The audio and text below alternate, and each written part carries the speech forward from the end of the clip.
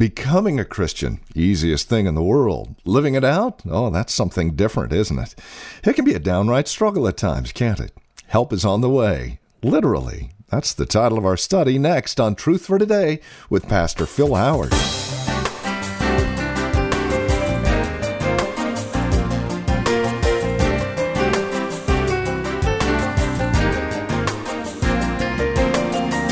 Help is on the way. That's the title of our message today, and that's the subject of what we'll be talking about. Welcome. This is Truth for Today with Pastor Phil Howard from Valley Bible Church in Hercules. Phil will take us to John chapter 14 today, verses 15 through 24. Struggle as a Christian from time to time? Wondering where the strength is going to come from to do what you know needs to be done, spiritually speaking? We've got answers for you. If you're struggling a bit, today's the day. Join us here in John chapter 14. Here's Pastor Phil with today's program.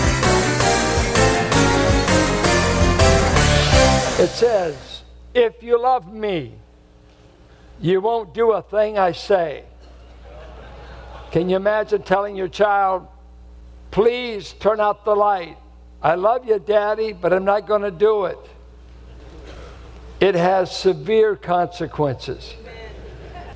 If you love me, you will continually be keeping my commandments. Now, I said his. I don't believe this is everybody's commandments. I will ask the Father, and he will give you another helper. I'm using New American, because if I don't like ESV or NIV, I read the one I believe in. And I'll tell you more about the word helper. That he may be with you forever. That is the Spirit of truth, whom the world cannot receive, because it does not see him or know him. But you know him because he abides with you and will be in you. I will not leave you as orphans. I will come to you. After a little while, the world will no longer see me. But you will see me, because I live, you will also live. In that day you will know that I am in my Father, and you in me, and I in you. He who has my commandments and keeps them is the one who loves me. And he who loves me will be loved by my Father, and I will love him and will disclose myself to him. Let's stop there. Let's get the setting again of what's going on when these words are said.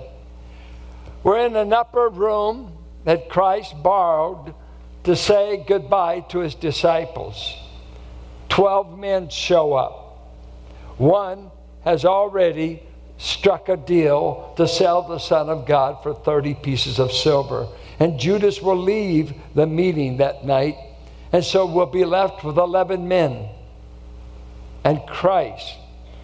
Then we have Peter's great confession of, I will not abandon you no matter who tries to abandon you. And Christ says in that upper room at that meal, Peter, you will deny me before the rooster crows 3 times, and within 24 hours, that's fulfilled. If you read the Matthew account in chapter 26, it says of this night, in this very night, all fled Christ. Now, you've got to be somewhere in that upper room. You're either a Judas, a failing Peter, who boasts your loyalty, but you're getting ready to fail, maybe within 24 hours. Or we're the cowards of the other 10 that just flee. We never pledge loyalty, and we certainly don't show loyalty, and we bail out. So this is a tragic night in many ways, a heart-sickening night when they're losing their heart. In the midst of it, Christ says, I'm no longer going to be with you. I'm saying goodbye. I'm going to the cross. I'm going to a tomb. But goodbye. I'm no longer going to be with you. I mean, everything seems to be folding up in a night. Think of this. I'm going to start a church with this group of men. The future looks dismal. And in the midst of it, Christ has said several things. One, just because I'm going away doesn't mean I won't be working on behalf of you. I'm moving my operation to the throne, and if you'll ask me for anything, I will grant it to you since I'm there. Chapter 14, verses 12 through 14. Now, he goes on, and he reiterates what he will say over and over. If you really are my followers, you'll simply do what I tell you. It's simple. You'll obey my commands. But now he announces something. I'm going to ask the Father, and he will give you another helper, that he may be with you forever. This one won't leave. That is the Spirit of truth, whom the world knows nothing about. Several things I want us to look at. He's really saying help is on the way, and you men desperately need help. The church will never get launched unless God provides divine help. And so he's saying, I want to tell you men, I'm going to send you help. Several things I want you to note. He says this, I will send you another helper. It's interesting, the word another, we've only got one word for another. The Greeks had two words. They had a word that meant another of the same kind, and they had another word, another of a different kind. We get the word heteros, heterodoxy, heterosexual, that which is opposite of one, another kind of teaching. But when you say this word, allos, easy to say, you're saying, I'm going to send another helper of the same kind as I have been. It's going to be the same quality, different person, but the same kind of help. Two, this helper is called the Spirit of truth. No one less than the Holy Spirit is who he's going to send. And then this word helper, I don't know what translation you're reading, but as you read comforter, counselor. Some just bail out and say paraclete, whatever that is. Is that a parakeet or is that a paraclete? They don't know. When you don't know what to do with it as a translator, just give them the Greek word and let everybody make up their meaning. Now, does the word mean? It's kind of nice. I want to send you a parakletos. I'm going to send you literally one called alongside for the purpose of giving aid. John uses it 5 times. It's used of a lawyer that will go to court and represent you. And this is the way it's used in 1 John. When we sin, we have a legal aid, a legal lawyer who represents us before God, Jesus Christ, who pleads his cross work on behalf of the sinning believer. That's the help we get up there. But what about earth? How do we pull it off down here? He says, I'm going to give you a helper called alongside to give you aid, to give you strength, and he's going to abide with you forever. This is the Holy Spirit that is coming. I don't know about this congregation, but if you were to ask many Christians anything about the Holy Spirit, who he is, what he does, they're dumb as a cluck about it. They don't know. Holy Spirit, you get this. You ever hear this? I'm in touch with my spirituality. You're in touch with your spirituality. What's that? You know you're talking to a Hindu or a New Ager. I'm in touch. I'm spiritual. In the Bible, no one is spiritual who is not in a proper relationship to the Holy Spirit. Spirituality isn't something I feel spirituality coming on. No, a conniption's coming on. A fever's coming on. Now, you're not in tune with the Spirit. You're into subjective feelings, emotion, and let me get in touch with my whatever.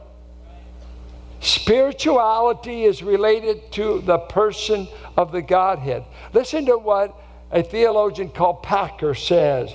Christian people are not in doubt as to the work that Christ did. And he obviously doesn't pastor in this area. He knows that he's redeemed by the atoning death of Christ, even if they differ among themselves about that.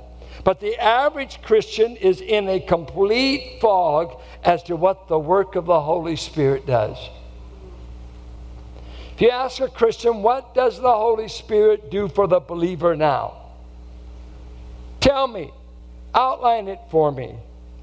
Some talk of the Spirit of Christ in a way that you think they're talking about the Spirit of Christmas. They have no idea he's a divine person.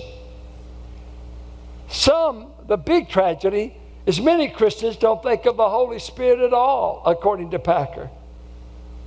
They just have no positive ideas of any sort about him. He says they're sort of like the disciples in Acts 19. We haven't even heard there is such a Holy Spirit. So, who is the Holy Spirit? He is the helper that is sent. And what are some things he helps us with?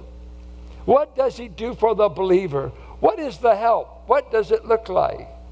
And let me just say some things about this helper. Several things. He is a person. Never refer to him as an it. This isn't Casper we're talking about. You know, when I used to hear the word ghost, anybody remember Casper? These poor young people, we got to update them. You didn't grow up on Casper. We grew up on the good stuff. Floating in, floating out, or haunted houses. There's spirits there. We just went to one in Disneyland. AJ nearly jumped out of his hide. Haunted. The spirits are there. Wait. We're talking about a person who has intellect, will, emotion. The Holy Spirit is a divine person as much as God the Son, as much as the Father. We believe in three persons in the Godhead. See, some of you already, there's a film over your eyes because you don't know. See, I'll take your word for it. If we had time, we would just do a whole study on the Trinity. That's another thing most believers today could not articulate. The Holy Spirit is seen in the Bible to be a part of creation. He was back there. He hovered over the waters in Genesis 1. He was at the conception of Christ. He hovered over Mary in Acts 1. He protected her in the midst of carrying the Messiah.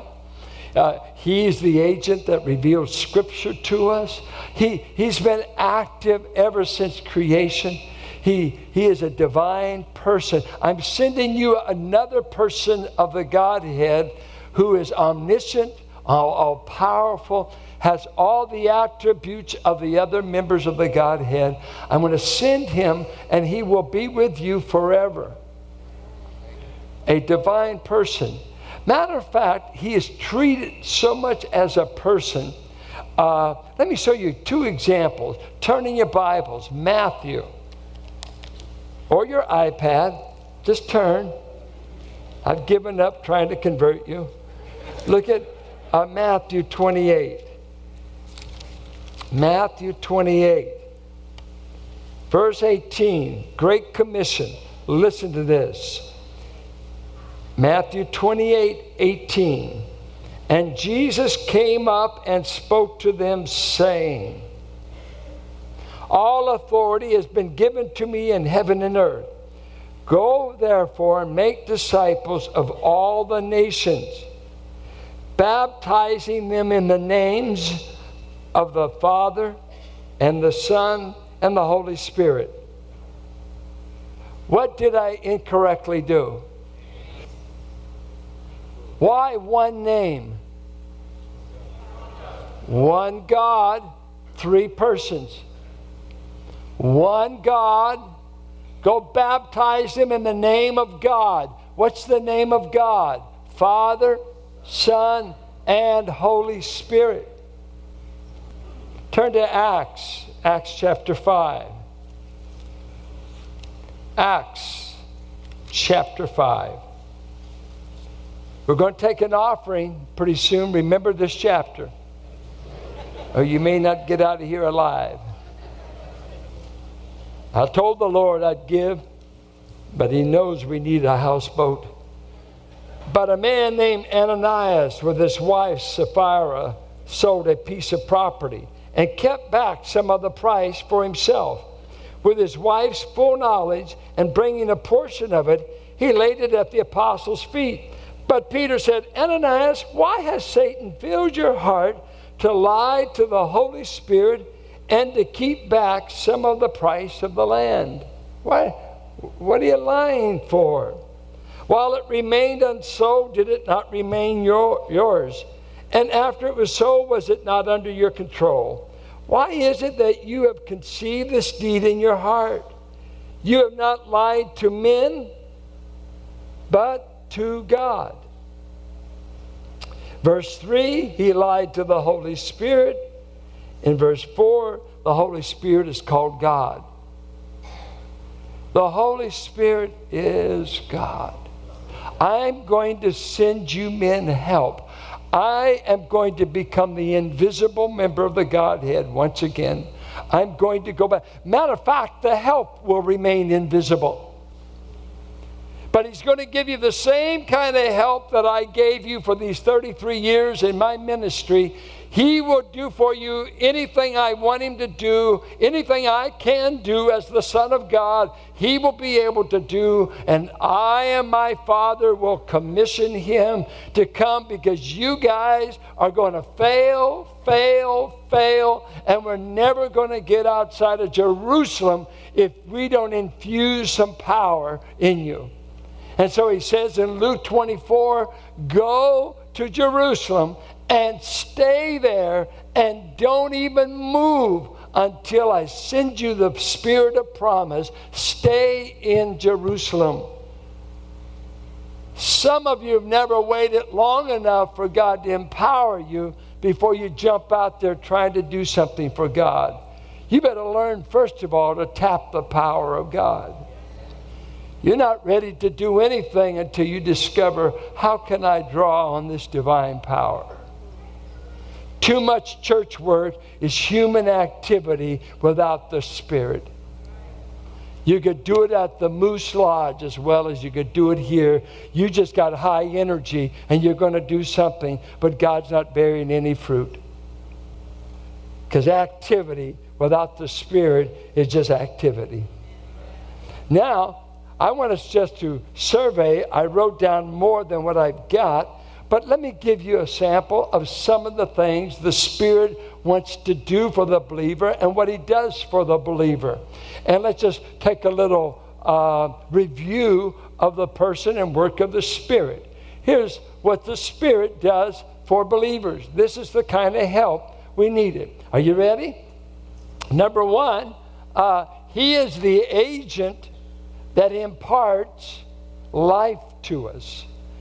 Titus says we've been born again or regenerated by the power of the Spirit, who applies the death of Christ to the believer and washes us, as it were, makes us clean before God. And He's the agent that imparts to us the Spirit that comes. We're born again of the Word of God, the seed. We're born from the Holy Spirit. So, your new birth, who was actively involved? He came because, you see, when God starts dealing with an unsaved person, He starts with a corpse. You're dead towards God outside of Christ. And we must be quickened. We must be made alive. Who made you alive? It was the work of the Holy Spirit. The work of the Holy Spirit that regenerated. Lest you try to believe me, let's look at the verse. I'm a Bible Christian. What about you? You don't know any more about God than you know about His Word. The rest have just been dreams. You can never become what God wants you to be until you make it your business to know what He said. His Word is the agent of transformation. Watch what He says. Verse 4 of Titus. But when the kindness of God our Savior and His love to mankind appeared, He saved us, not on the basis of deeds which we have done in righteousness, but according to His mercy by the washing of regeneration and renewing by the Holy Spirit. The Holy Spirit produces a renewed people, a new kind of people. Beautiful, beautiful. Now, when He saved you, there's something else He did. He immersed you into the body of Christ. You got to turn the Bible. I know you don't know where the books are, but you got to learn them. Come on. And if you're sitting with a young person, share your Bible, but don't show them you don't know where it is either. Help them out. 1 Corinthians 12, verse 12. Have all believers received the baptism of the Spirit? Prove it, whatever your answer is. Prove it. Look at verse 12. For even as the body is one and yet has many members, and all the members of the body, though they are many, are one body, so also is Christ. For by one Spirit we were all baptized. And He's not out of baptistry tank or some creek with fish that can bite you.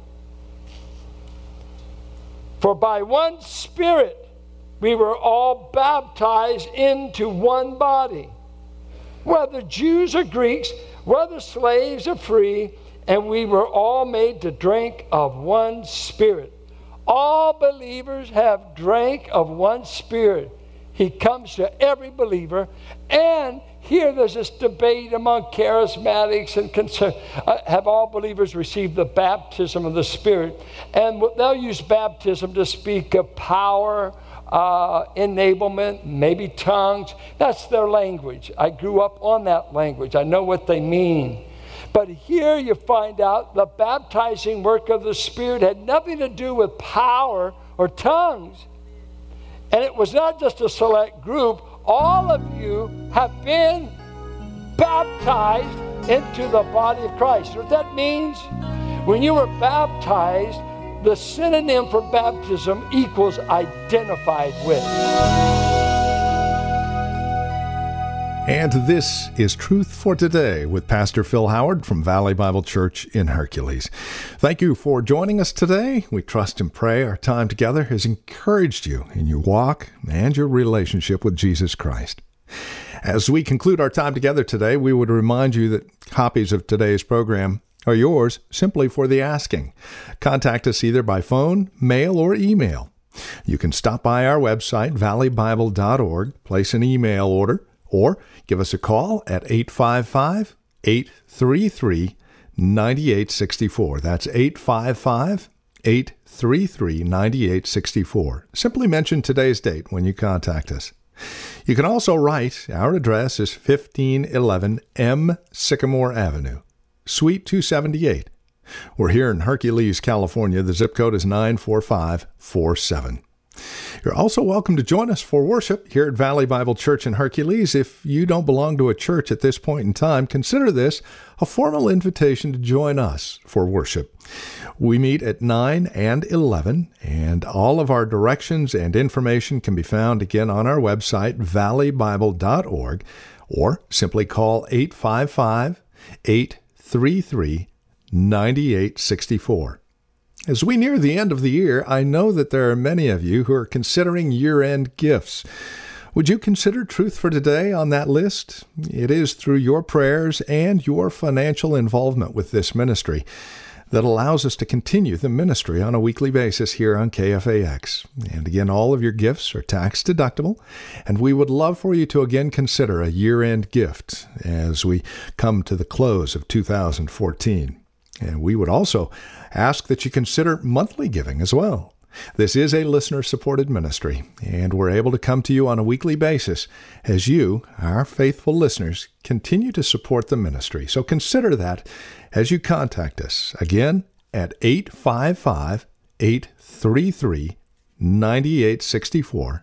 You can also give securely online at our website, valleybible.org, or simply write 1511 M. Sycamore Avenue, Suite 278, Hercules, California, and the zip code is 94547. We thank you for joining us today, and trust we'll see you again next week at this same time as we bring you another broadcast of Truth for Today with Pastor Phil Howard, the ministry of Valley Bible Church in Hercules. Until then, may God bless you as you seek His truth for today.